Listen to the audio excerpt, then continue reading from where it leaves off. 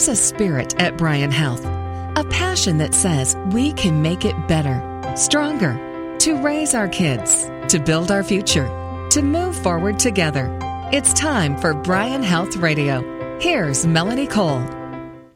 Eating healthy is important for more reasons than you might imagine. It can boost your energy, increase your brain function, and even help you to live longer. My guest today is Jill Rolfson. She's a registered dietitian. Welcome to the show, Jill. So what is this year's focus for National Nutrition Month? Each year during March, we celebrate National Nutrition Month by focusing on the importance of making healthy food choices and developing good eating and physical activity habits. This year, Put Your Best Fork Forward is the theme for 2017, which serves as a reminder to each one of us that we hold the tools to make healthier food choices. So people hear that phrase, build a balanced plate, but they don't even really know what that means. A healthy plate looks like a 9-inch plate. Most of our dinner plates that we purchase at a store are actually larger than that. It's more like a salad-sized plate, helps us manage appropriate portion sizes. And then when we're building a healthy or balanced plate, we want to focus on a variety of fresh fruits and vegetables, whole grains, lean protein, low-fat dairy. And building a healthy plate starts with making half of our plate fresh fruits and vegetables is a great place to start. All vegetables are important. We're recommending that children have 1 to 1.5 cups per day, and most adults need 2 to 3 cups a day.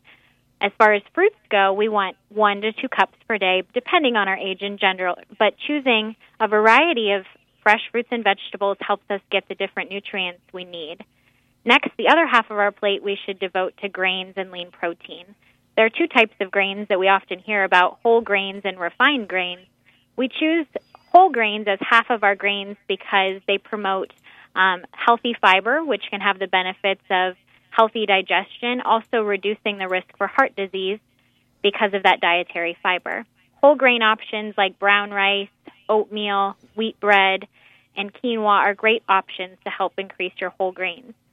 Then the other fourth of your plate, we focus on lean protein, including meats like skinless chicken and turkey, sirloins or pork loin, fish, seafood, beans, nuts, and nut butters. A great variety of lean proteins help promote nutrients that our body needs to build and maintain healthy bones and healthy muscles. Last, we focus on a source of low-fat dairy to balance out our plate. 3 cups of dairy is recommended because of the good source of calcium to promote strong bones and strong teeth. Low-fat dairy options like 1% or skim milk, low-fat yogurt, part skim or low-fat cheeses, or even sources of calcium non-dairy alternatives like soy milk and almond milk are great options too to kind of round out our plate. So you mentioned brown rice as one of the grains, and there's quinoa and lentils. There's all kinds of fun things we can put on those plates to get that variety. But where do the breads and pastas fall in, or do they not fall in anywhere?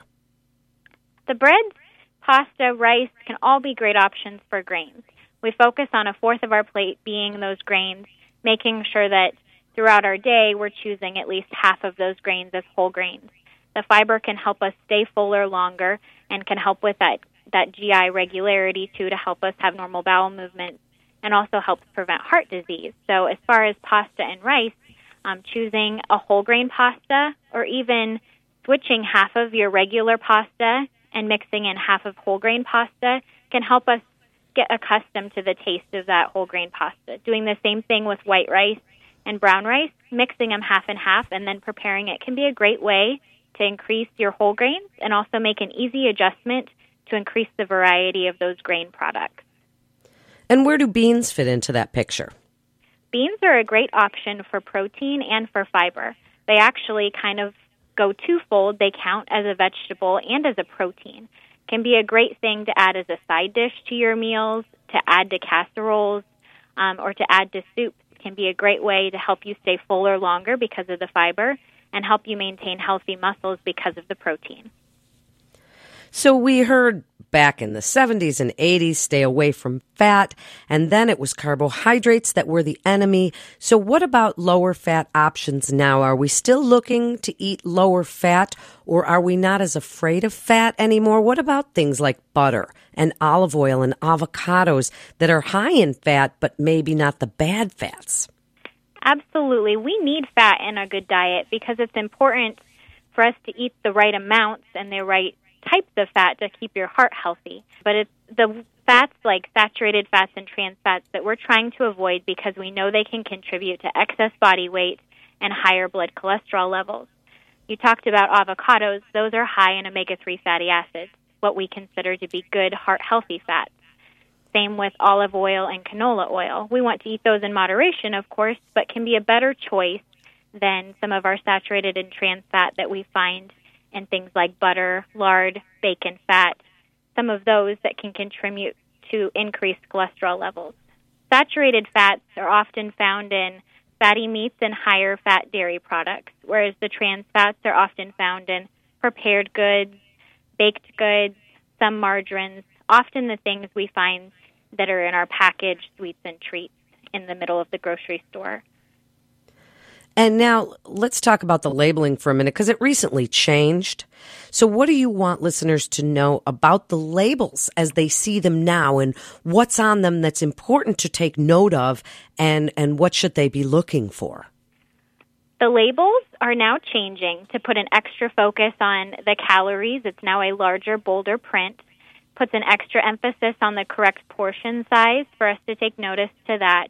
And it also is going to list a portion for added sugars. So underneath the sugar column, we'll be able to recognize how much of those are added sugars.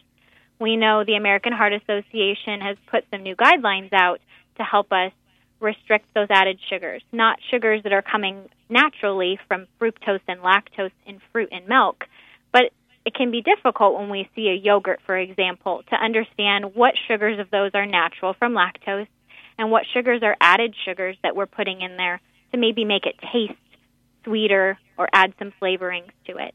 We know for men, we're trying to stick to about 25 to 30 grams of extra sugar a day, and for women, closer to 25. So having those new things on the nutrition label can help us manage our calorie intakes and also take notice to the importance of added sugars and where those are coming from. And what about sodium? You know, there's a lot of high blood pressure in this country today. People look at the sodium levels and right away they think table salt, but sodium and table salt are two different things. So what should they be looking for when they're reading labels and looking for sodium content? Our bodies need sodium to control the amount of fluid in our body and the beating of our heart. But most of the time, we get more sodium than we actually need. Most Americans get over the recommended 2,300 milligrams a day. And then if you are somebody who's older than 51, have hypertension, diabetes, or chronic kidney disease, we know your goal is closer to 1,500 milligrams a day. One pinch or one little dash of salt is actually 240 milligrams of sodium, so it adds up really quick. And it's less than 1 teaspoon of salt that equals 2,300 milligrams a day. So trying to look for those high sodium foods, looking on the nutrition label to see how much sodium is in your products, especially canned soup, bread, frozen meals.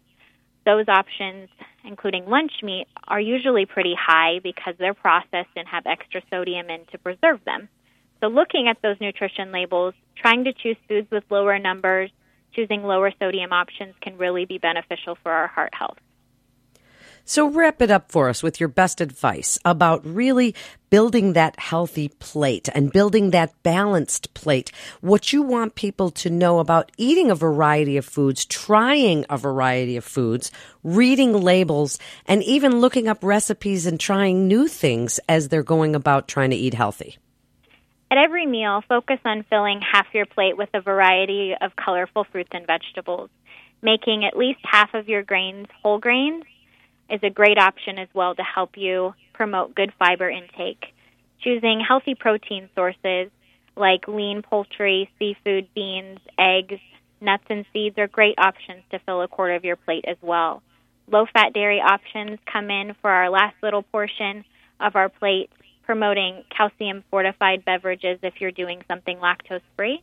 And lastly, really focusing on limiting the foods that have added fats, added sugars, and excess sodium. Trying to remember that nutrition labels can be a great resource to help us identify what the contents of food are and focusing on rounding out a balanced plate. Thank you so much, Jill, for being with us today. It's great information. You're listening to Bryan Health Radio, and if you'd like to learn more about healthy living, you can go to bryanhealth.org. That's bryanhealth.org. This is Melanie Cole. Thanks so much for listening.